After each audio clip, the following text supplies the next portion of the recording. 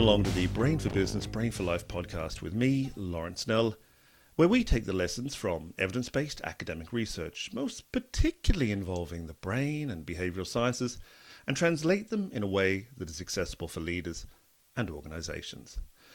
It's an absolute pleasure to welcome to this episode of Brain for Business, Brain for Life, Sascha Dekker.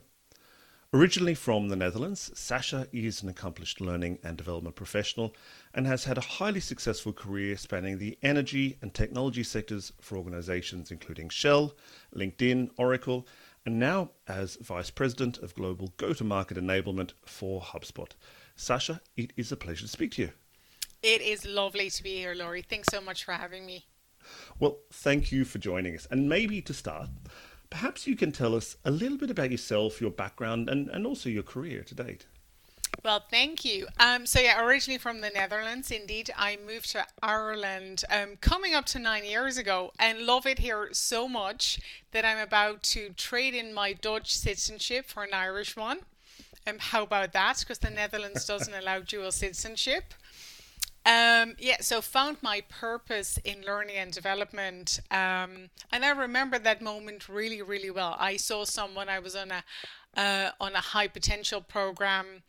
I saw someone in front of our classroom, and all I could think is, that's it. That's who I want to be. Because at the time I was in customer services, started my career in sales.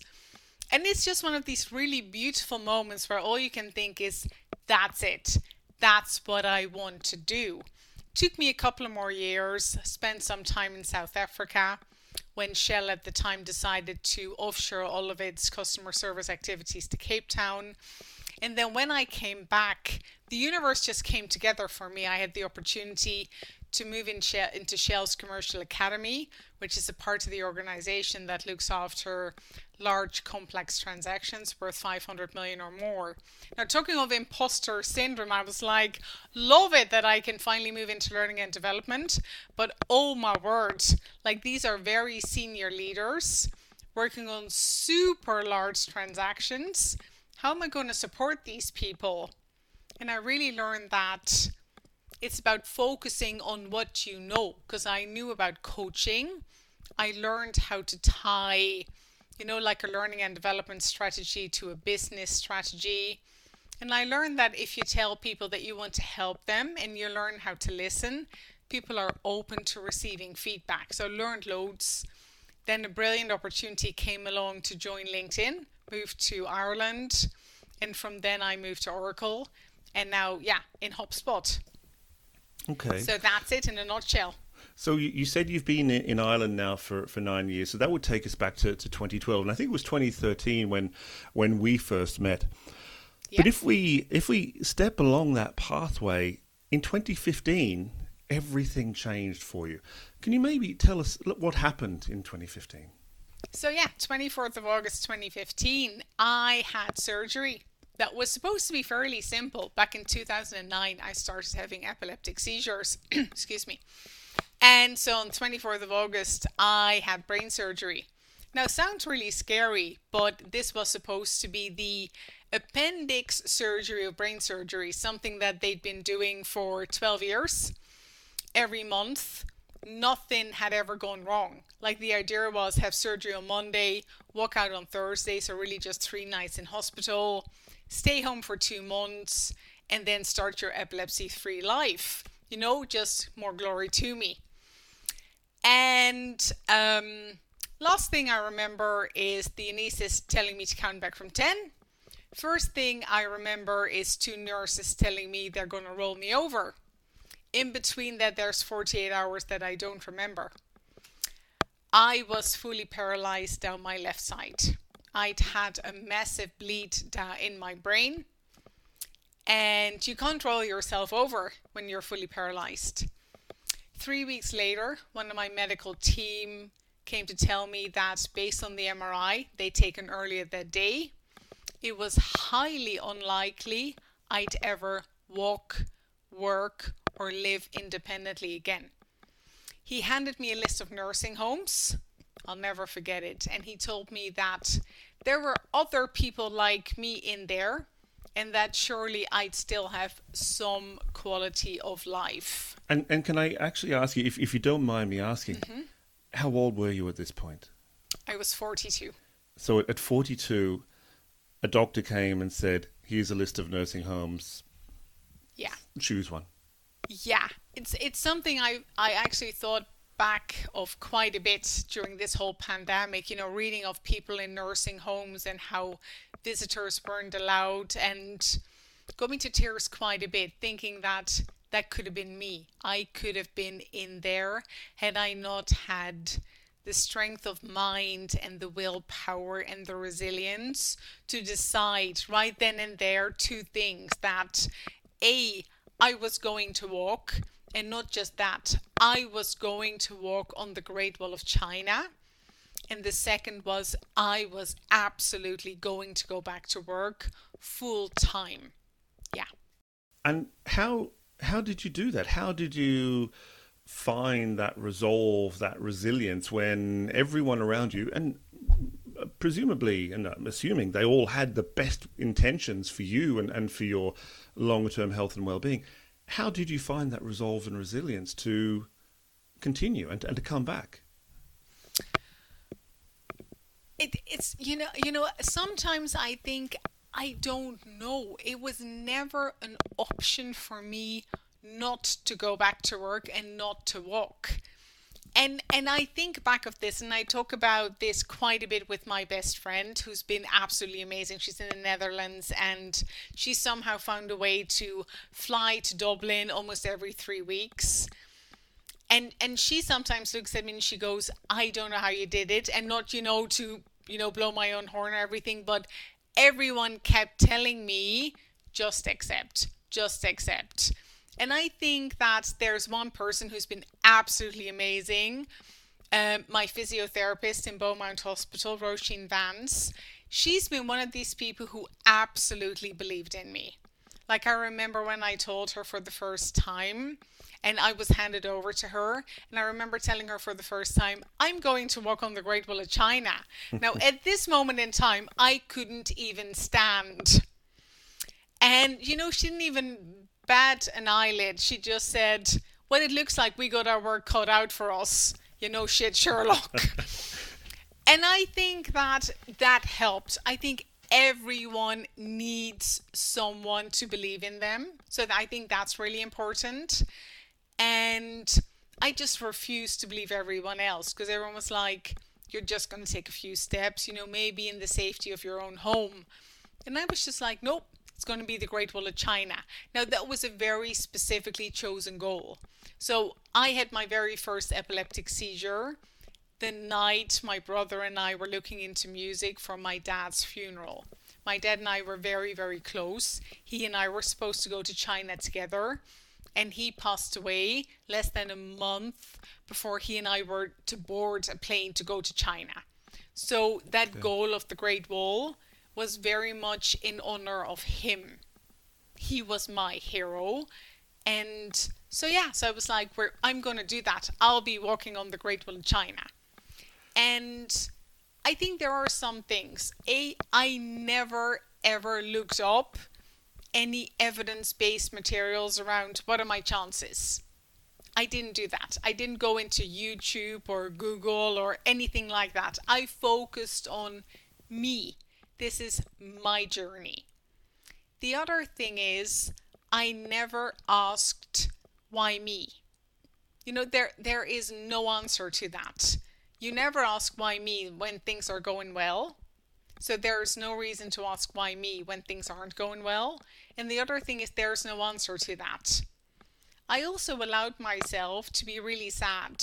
There's like, when you look at the whole neuroscience of things, people who force themselves to be positive all the time, that, goes to toxic positivity. So I cried oceans of tears. And then I picked myself up again. And I had to make choices a lot. Like, this wasn't easy. I do believe that resilience is a choice. You're not born resilient. No one is born resilient. You choose to be resilient. You either choose to be bitter or better, I chose to be better. I chose to, okay, how am I going to get out of this? Because if I choose to be bitter, then I am going to end up in a wheelchair. Does that make sense? It does. It does. And so, if we take that, you said that your goal, and you discussed it with your physio, and no doubt you said it to everyone else, the nurses, the doctors, the occupational therapists who were working with you. Your goal was the Great Wall of China. So tell me, did you get there? I did. On the 24th of August 2017, to the day 2 years after the bleed, I walked on the Great Wall of China. Yeah. Congratulations. It must have been an amazing feeling to have got there, and I guess to remember your father and to think about your own journey. Yeah, it was. Listen, no one ever told me how steep the Great Wall of China is and how many steps there are. I was like, oh, let's do this. And then I saw it and I was like, wow. So yeah, no, it was amazing. My best friend was there with me, and it was overwhelming and emotional, and it was everything. It was absolutely fantastic. Yes. Yeah, it was. It sounds like it. So if we think about that journey, so let's describe, starting off, very successful career, Shell, LinkedIn, and Oracle, and so on. And then obviously 2015, the operation that didn't go according to plan.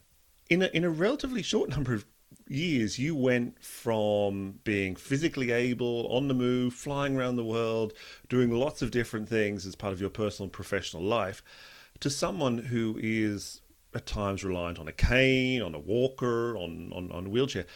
How has that been, both personally and professionally, for you? I think that is where resilience probably came in more than anything else, because the world doesn't cater to disabilities, either visible or invisible. Because of course, like being epileptic, I've seen both sides of that, but especially physical disabilities, the world doesn't cater to that. So first of all, I had to learn to put all my pride aside and ask people for help. And I think beautiful things came out of that, because there are always people willing to help you. Like when you ask people, there are always people willing to help you, and that's been beautiful. It's also been the toughest thing I've ever had to learn, especially at the start when I wasn't able to do anything. Like exactly to what you were saying, going from flying around the world, discussing 5-year strategies, as a facilitator being in front of large groups, to all of a sudden, especially at the start, being completely helpless and dependent on other people. But then even now, I walk with a stick, I wear a brace. I've learned that there's, first of all, what I never ever realized is the amount of people who equate a physical disability with a mental one. Like, that was absolutely shocking. The amount of people who just either don't talk to me, talk over me, or especially when I'm in the wheelchair, just, we'll talk to the person who's pushing the wheelchair. Does she want something to drink too? Like, I remember the first time that happened and I was like, sorry, excuse me, what? And my best friend was like, yes, she can order her own drink. Thank you very much. So that is just, but then also being back in work, like I remember going back and together with someone from the logistics team, I was visiting a venue to see if that venue would be suitable for some of our trainings. And so I hand over my business card and it reads Sasha Decker, Senior Director. And one of the logistics team is there, and her business card, and mind you, this is not about status, I don't care about status, but her business card reads administrative something. And nevertheless, the person of the venue keeps talking to her. And every time I try to interject, the person goes, I'm sure whatever their name is needs to make a decision here. And I'm like, well, I'm the senior director. I'm end responsible. They just couldn't fathom that someone with a physical disability would have any kind of say in this. I've been called the pity hire. the quota filler. I've literally been asked why people like me, because that's a very interesting thing. All of a sudden you become people like you. And people like you is never a positive thing. It's never people like you gorgeous, blonde, fantastic, resilient woman. It's always something negative. You know, why do people like you take up roles that should be filled by healthy people? Like, how do you even respond to that? I remember, and this is in hindsight, it just makes me laugh. So in Oracle, where I worked, senior director and up get their own office. And so at some point I'm in the bathroom and this girl says to me, "Isn't it wonderful that Oracle gives people like you their own office?" And I'm like... What, senior directors like you, Sasha? Well, and I'm like, sorry, what? And she goes, well, you know, people like you who have something. And you know, it's these moments when you're like, what? And still, you know, you're like, I don't know how to respond to this. So there's things like that. There's the continuous envy over disability parking base, which always, you know, the amount of people go, yeah, people like you always get the best parking. I don't want to. I wish it was easier for me to walk half a kilometer to the shops. But you know what? There's a reason they allow me to park here. The envy over things like that is just insane. But again, so you need to very quickly learn to define yourself. You know, I know who I am. I know what I bring to the table. I know that I worked so hard to get to where I am today. I've earned everything I have right now.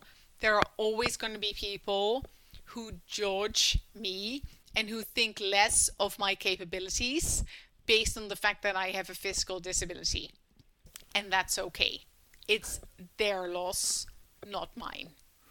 And my immediate response, because it's interesting you say that's okay, because my immediate response is it's not okay, because it's the same as putting anyone else in any other form of category and saying people like you, whether that's based on race, gender, or any other form of whatever, because it's not okay on a certain level. And if you then bring in society more broadly, do you think society does enough to support people who, you know, whether they require additional mobility supports or they have some form of disability? And I love that question. When it comes to diversity and inclusion and belonging, disabilities are at the bottom of the list. So if you look at gender, basically every company now understands that we need to do something about, you know, making sure that there are enough women at the top. And I love that, because I think it's important that we understand that it isn't either or. You know, most companies do something around International Women's Day. Most companies do something in June around Pride. And again, so important. I love that, because everyone needs to be able to be their own true, authentic self. Most companies are finally understanding, and of course George Floyd and BLM has really helped with this, are doing something around ethnicity now. And that's great. When it comes to disabilities, if you ask most companies, are you aware that there is an International Day of People with Disabilities? They're like, oh, really? When? Spoiler alert, it's on the 3rd of December. You know, and the main reason for that is that people think it's difficult. When you speak of disabilities, they're like, oh my word, we're going to have to make adjustments. What if they can't come to work? What if we do something wrong? Especially American companies, they're like, oh my word, they might sue us. You know, they think of difficult. They think of things they need to adjust. They think of everything that could go wrong. So disabilities, companies really need to start working on this, because they are missing out. And it's just a shame. It comes with a lot of bias around this. So yeah, I think we're going to get there. I think it's going to get better. but there is a lot of work to do. And is that, do you think, is that a societal thing? Is it an organizational thing? I mean, what is it that drives that, and where does that change need to happen? Do we all, as members of our societies, need to take that step up and put pressure on organizations, or do organizations need to take the lead? What would you suggest? Great question. I think it starts with it being a societal thing. Generally speaking, we think people with disabilities are a bit scary. And I love that I can have conversations with my friends around this, and many of them are super honest. They're like, Sasha, if it weren't for you, I wouldn't know how to deal with people with disabilities. Even a friend of mine said the other day, if I meet someone in a wheelchair, I don't know how to look at them, because if I look down to look them in the eye, will they, because of course will they feel I look down on them, or do I crouch, or, so there's this level of discomfort around people with disabilities. People in wheelchairs, people who walk with a stick like myself, people who are hard of hearing, people who are blind, people want to help, but people don't know how to help. Even, the language around it, how to address them. Do you have a disability? Are you disabled? Then there's this whole thing around differently abled. And it's all around because people want to feel better about themselves. And I'm like, no, just ask, just treat people with disabilities like you would treat everyone else. But yet there's a level of discomfort around people with disabilities, and as long as that isn't taken away, as long as we can't openly talk about it, I remember when I was first diagnosed with epilepsy, and even though I had what they call silent seizures, so I could have a seizure and no one else would notice, I was like, I probably need to tell a couple of people. So I remembered the very first person I told, and this is an intelligent person, it was back in Shell, engineer. His first response was, oh, are you a retard now? And I'm like, sorry, excuse me, what? I don't even know how to respond to that question. I know. Second person, I was like, okay, well, maybe this was just a fluke. Second person goes, oh, yeah, no, I know. My cat has epilepsy too. It's so funny. When he has a seizure, he just rolls over. And all I can think is, well, first of all, I'm not a cat. Secondly, that's actually not funny at all. You should get the poor animal some medication. So, first person calls me a retard. Second person compares me to their cat. I'm done telling people now that I'm diagnosed with epilepsy. So, people don't know how to respond. In every company I've worked for, whenever I tell my story, I've had people come to me and tell me that they're either, diagnosed with epilepsy, diabetes, dyslexia, and they're unwilling to tell their managers out of fear that this is going to impact their career. That is not good. We need to be able to talk about these things. Yeah, absolutely. And it reminds me of a conversation I had with someone a while ago about gender pronouns. And gender identity and sexuality and so on. And I think the conclusion that we came to, because it was obviously something that was very important to this person in terms of their own identity and so on, was, look, as long as people approach things with the best possible intentions, then you can work it out. It's more if people approach it from perhaps the perspective of your colleagues that you mentioned there at Shell, where things might become a little bit more difficult, where actually that's not necessarily the approach. Would you agree with that? Absolutely. I'd always rather someone just asks me, what do I say? How do I call you? How can I help you? Then assume something. It's okay to say, I don't know. I don't know what to say. I don't know what to call you. Then just, fumble around it, or just, absolutely. Yeah. Okay. So if there were, what if there were things that you could, click your fingers and make happen, if you had, the magic lantern, have a genie with three wishes. What three things would you say really need to change? Whether it's in terms of the way organisations do things, or society does things, or more broadly. Oi, you're putting me on the spot there, and I love that. I think in society and in organizations, be more flexible. What I absolutely loved about the HubSpot process, for instance, and they've just been so amazing. I can't call them out enough, especially my recruiter, Holly. From the very first moment, she was like, what do you need?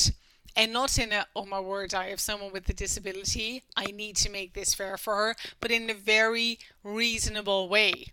And I remember at some point we were talking about something about travel. And the thing is, I don't like being special, because special generally isn't good. And she was like, Sasha, we love you. We think you're amazing. We've made you an offer. Just tell me what you need. Because we're happy to do that, because we want you to come and work for us. And that made me feel good about myself. And then the fact that the chief customer officer took the time to watch a talk that I do, which was actually for Brain for Business. She took the time to look at that. That gave me such an amazing sense of belonging that I hadn't had for both LinkedIn and Oracle. I think that's amazing. So things like that, it's not just about saying, hey, you're welcome. It's about going the extra mile, because people, that sense of belonging, that matters. It's about making people feel at home. And then I think in society itself, again, it's about people don't want to feel like a nuisance. So over the weekend, I got my first vaccination, and I was kind of dreading that. Not because of the vaccination, because I feel so fortunate that we can get that, but it was given in the Aviva. And the Aviva is huge. And I'd heard that it's quite a walk and there's going to be queues. And I was like, okay, how are we going to do this? Because I can't stand for very long. And the volunteers just took one look at me and I was like, where do I need to go? And they were like, would you like a wheelchair? There wasn't a big sigh. It wasn't, do you need a wheelchair? They were so kind. Would you like a wheelchair?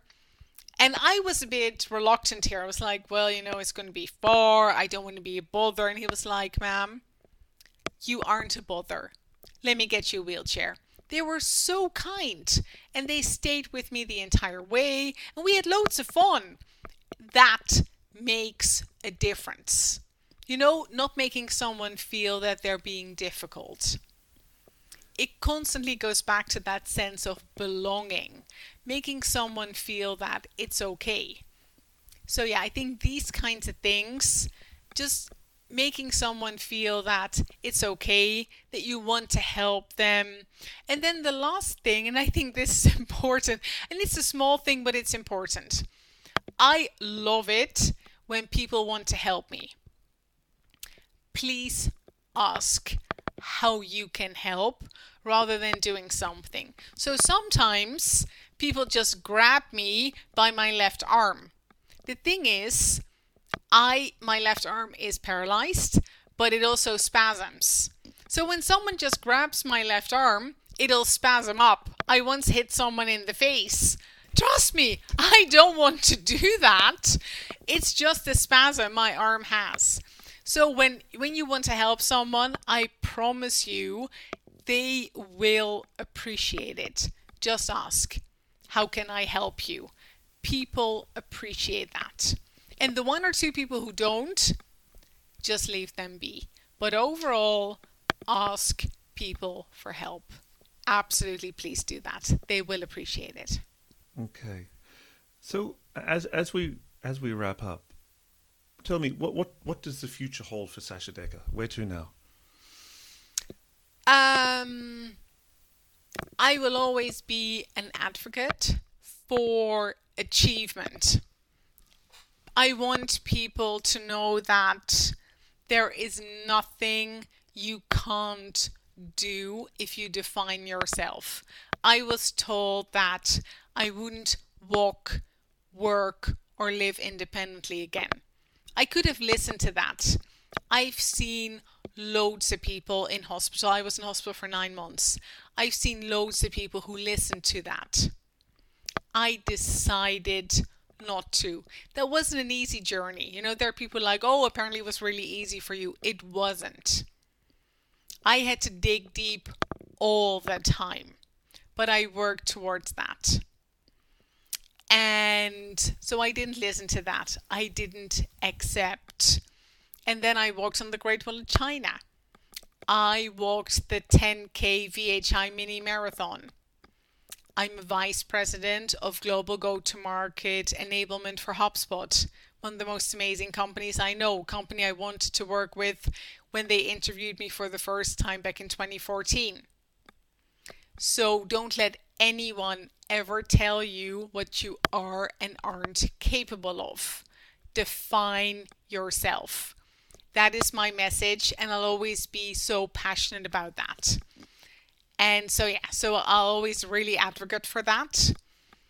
I think that's a large part of my future. And just be kick-ass in my job, be happy.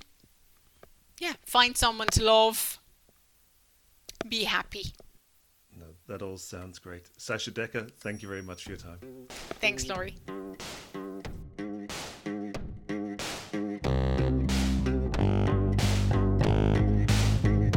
La la la la la la la la